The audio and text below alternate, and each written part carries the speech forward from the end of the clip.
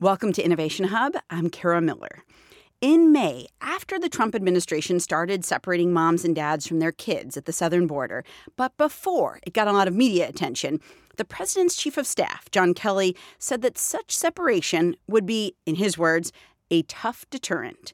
In that same interview with NPR, he explained why deterrence was needed. And the key word here is assimilation. Let me step back and tell you that the vast majority of the people that move illegally into the United States are not bad people. They're not criminals. They're not MS-13. But they're also not people that would easily assimilate into the United States. They're overwhelmingly rural people. In the countries they come from, 4th, 5th, 6th grade educations are kind of the norm. They're coming here for a reason, and I sympathize with the reason. But the laws are the laws. And I should say that in the full transcript of the interview, he says these people, quote, don't speak English, they don't integrate well, they don't have skills. That argument that these are not people who would assimilate well, it's been made for a long time. Indeed, it's why we have an immigration system, a system so massive and expensive you'd think it's always been around. But it hasn't. Just over 100 years ago, a major commission came out with a slate of recommendations that essentially created the immigration system as we know it today, a system that decided to limit immigration through quotas. It was a commission created by President Teddy Roosevelt, who had some concerns about the large numbers of Eastern and Southern Europeans, Jews, Slavs, Italians, who had been coming in to the country. He was very concerned about this thing that folks call race suicide, right? That white Anglo-Saxon Protestant women's birth rate had been falling since 1790, basically, whereas new immigrants from Southern and Eastern Europe had high birth rates.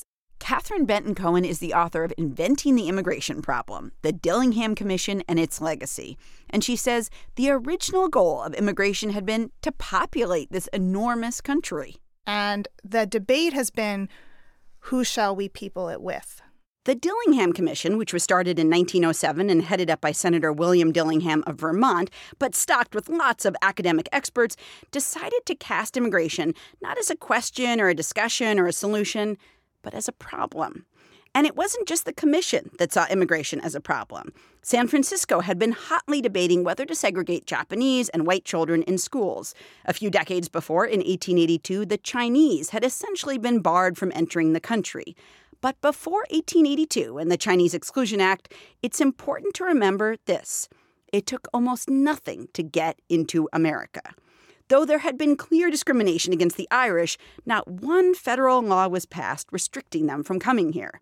Indeed, the vast and the costly bureaucracy that now exists and that ramps up as our enforcement gets tougher, that didn't exist for the first 100-plus years of America's history.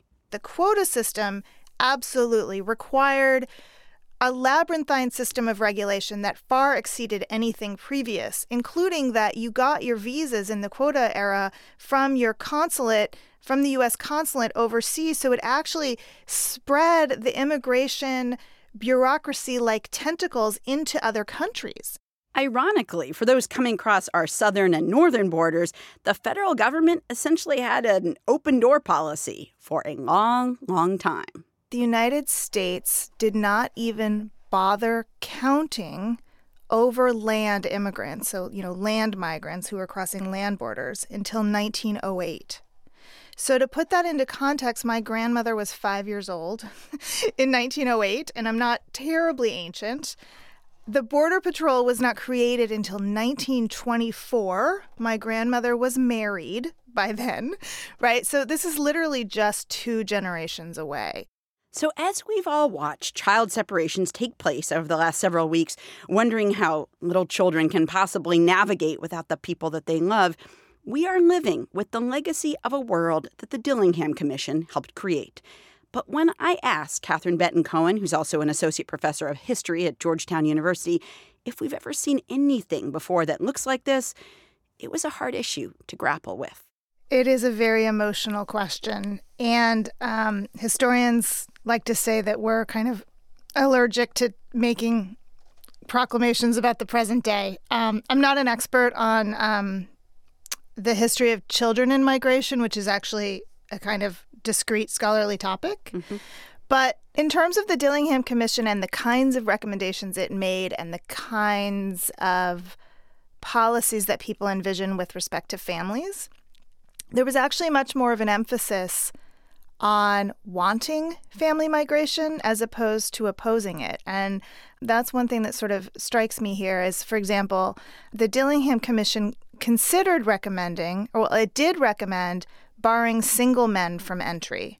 It ended up not doing that. The federal government did not pass a law like that, but that came out of the belief that assimilation was best achieved by families, right? That, in fact, one of the threats that new immigrants, and that's what folks called those from Eastern and Southern Europe from the 1880s to the 1920s, those were the so-called new immigrants. Right.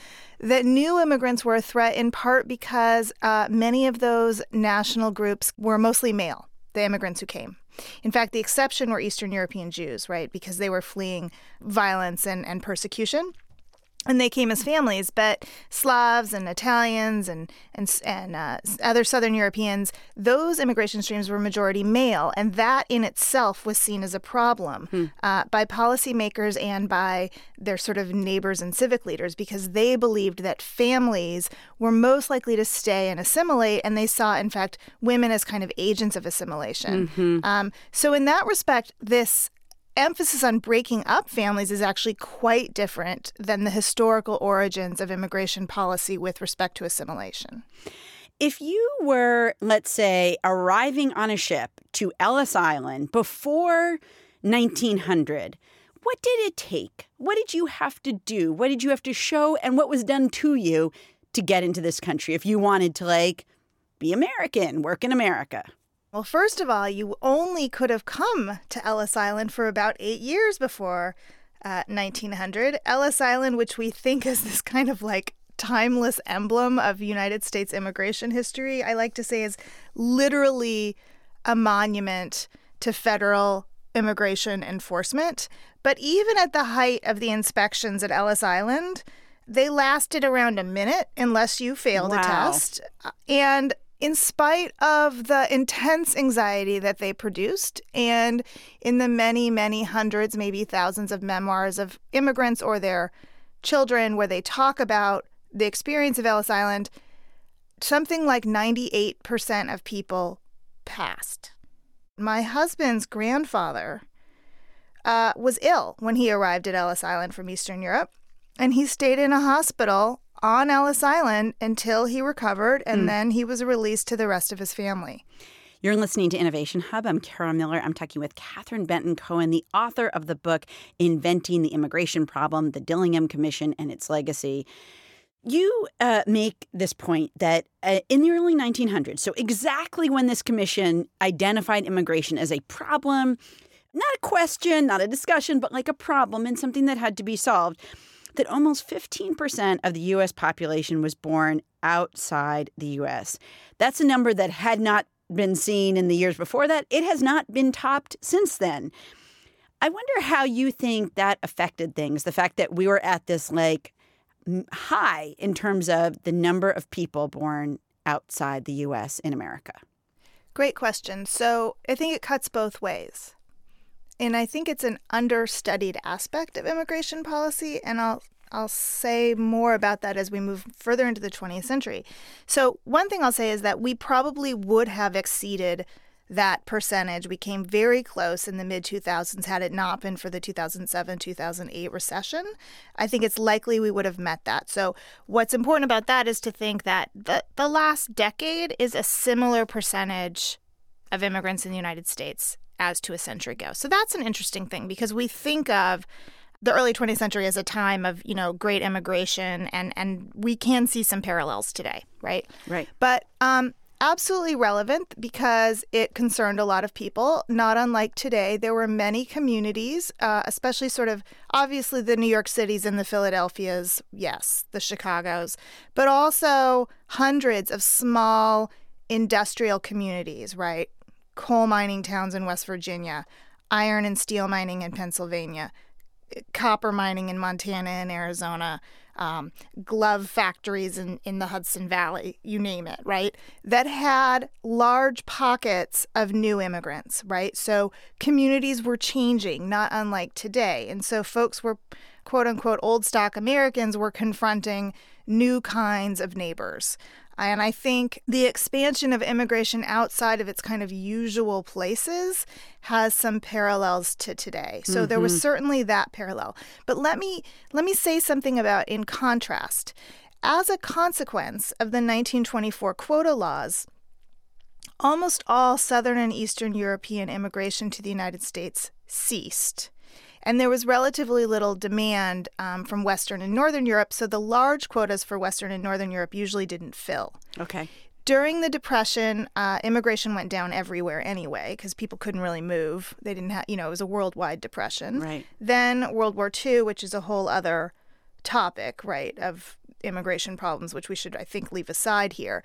But what's interesting is that as a consequence, exactly as the lawmakers had hoped in the 1920s, the proportion of immigrants in the United States fell precipitously and reached its lowest levels by the early 1970s, which means that it was at historic lows in the single digits. In 1965, when the Hart-Celler Act passed, which was, of course, the law that made the quotas fair. In other words, I'm putting fair in quotes here, by the way. Okay. Gave every nation in the United States the same quota and put Latin American countries under a quota system for the first time. Okay. And that was partly because by then the quota system was openly considered to be racist, right? That it favored some nations over others. But there's a way in which immigration had become nostalgic and abstract to many Americans because very few Americans were immigrants, quite frankly. So out of this commission, which thousands of pages of documents, years to put their work together, what were the recommendations that it came up with? And how did this commission 100 years ago create, in some ways, the system we see today? Couple of things. I like to say that the commission, I think, was one of the most successful government commissions ever convened because almost all of its recommendations were turned into law eventually. So its number one recommendation was a literacy test, asking immigrants to be literate in their own language. And by the way, that included Yiddish, which was interesting. So not as anti-Semitic as one might assume. So that was one. The other really important one was that this was the first official recommendation for some sort of quota system. So to underscore to listeners that there was no numerical limit on immigration before the Emergency Quota Act of 1921. We did not have numerical limits on immigration prior to the creation of a quota system in 21-24. So those laws were passed. It took a few years. The commission made its recommendations in 1911.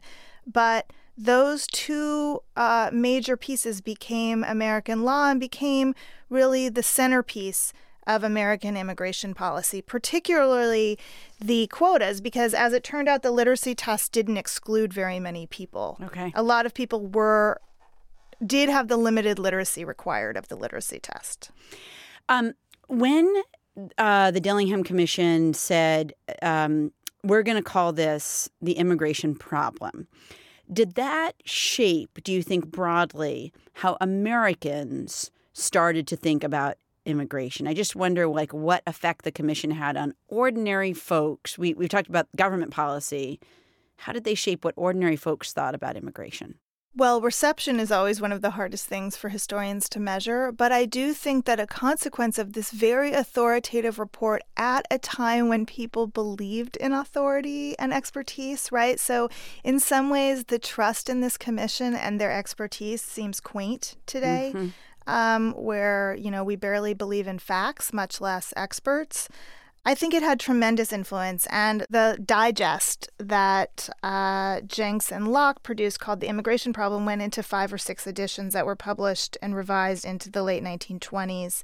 And you'll see the immigration problem referred to as such in rising numbers after 1911. But I think the thing that's key there is not just that immigration was a problem, but that it was a problem that federal policy must fix. And I do want to underscore, we brought this up earlier, but I really want to underscore that this was new, that the literacy test had actually passed Congress in the 1890s. It had passed in 13, right after the commission made its recommendations, and President Taft had vetoed it. Cleveland had vetoed it previously, and then Wilson vetoed it twice. And this was because presidents understood that it was bad diplomacy to call immigration a problem, to target certain national groups that might anger our diplomatic allies or stir up trouble. And also going to this point about a high percentage of Americans who were immigrants or their children, right? Because realize if 15% of the United States are immigrants, then a very large percentage are the children of immigrants, Right. Presidents also did not want to anger constituents, right? Many millions of whom were immigrants or their children. So the idea that immigration was a problem was potentially a political and diplomatic pitfall, and also something that many Americans rejected. I mean, if you want to contrast 2018 presidential rhetoric about immigrants, you don't need to go to Obama or Reagan or Bush or Carter. You can go to Grover Cleveland and what he said about this being a nation of immigrants, and immigrants helped build this country when he had a veto message about the literacy test. It's really quite moving. Catherine Benton Cohen is an associate professor of history at Georgetown University. She's also the author of Inventing the Immigration Problem, the Dillingham Commission and its Legacy. Catherine, thank you so much. Thank you.